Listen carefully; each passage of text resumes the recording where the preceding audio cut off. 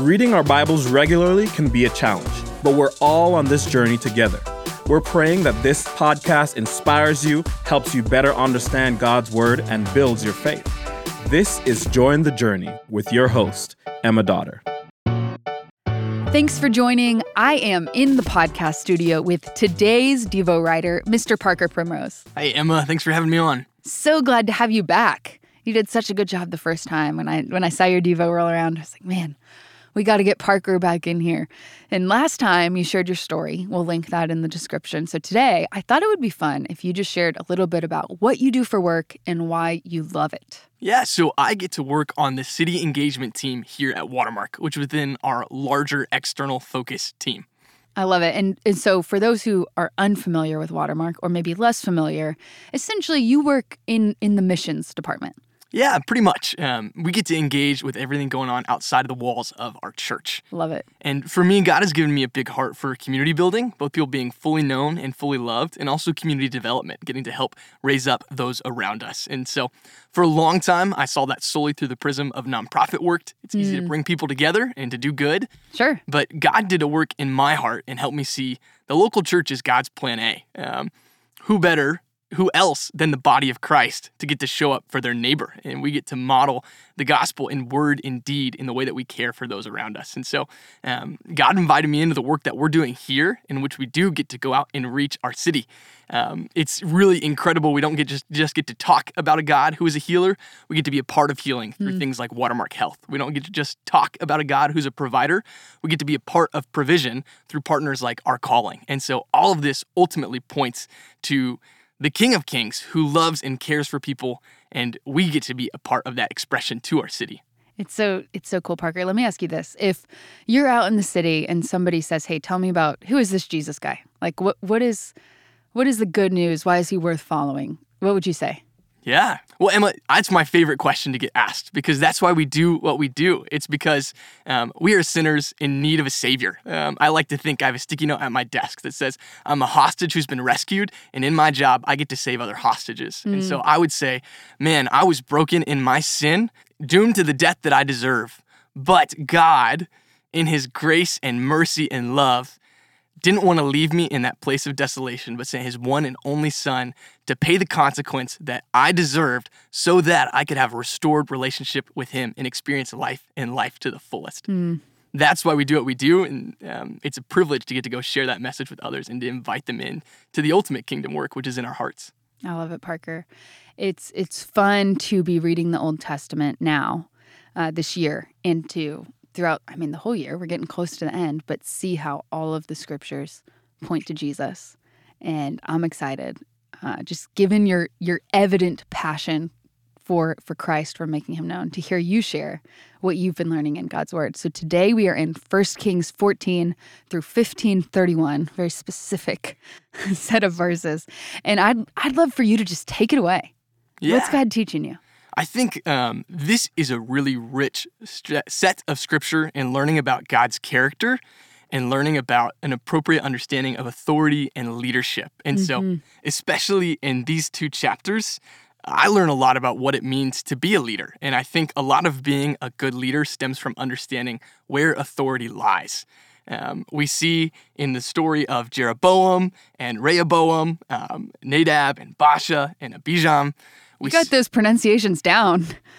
We see, hopefully, we'll see. You can check me on that. But we see a really clear picture of what happens when we don't see God as the ultimate authority. In each of those kings, we see a man who puts himself at the center of the story, and because of that, he and those under him experience suffering, because instead of walking under the authority of the one who gives life, they're walking in the path of destruction. And so successful leadership starts with an appropriate understanding of who's in charge. And I think Scripture is really clear that we serve a God who's worthy of submission and who loves and cares for us, and that man's heart leads to a path of destruction. And so we see a comparison. So I mentioned those 5 kings who really dropped the ball there.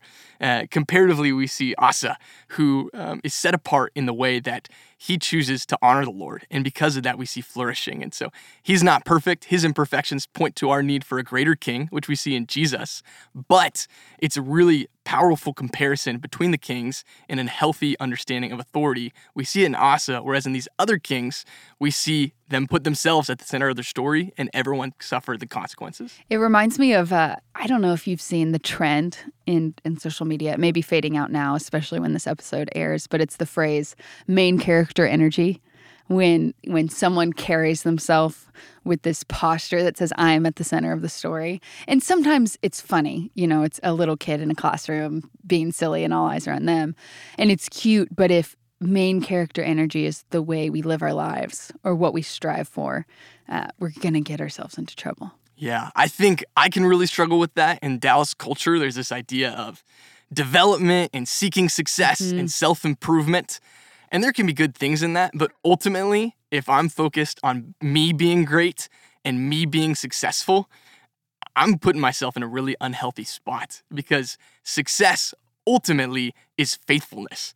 And so if I want to be great, I should be faithful, not focused on myself. And here we see a lot of men who are trying to be great in their own eyes, and there's consequences for that. And that speaks to God's character. In his kindness, when he's not the center of the story, he lets us experience the consequences of our actions because it lets us see that we need him and it draws us back to him. And so I think in God's character, we see his justice. There's punishment. There's punishment for not being obedient. We see that in the story of Jeroboam, and we see that in the kings that follow. We also see mercy in the sense that he didn't just destroy all of them, but he let them experience consequence in a hope that they would come back to him. And then we also see his covenant-keeping love. We see that he says clearly to Jeroboam, he's going to keep the house of David. He's going to fulfill his covenant. In the midst of brokenness, in the midst of sin, God's going to keep his end of the deal because he loves us and because he's faithful. Yeah, I think that's a good point that you bring up, God's promises to David. So when we think about 1st and 2nd Kings, there's this pattern where we see the passages go back and forth between what's happening in the northern kingdom, Israel, the southern kingdom, Judah.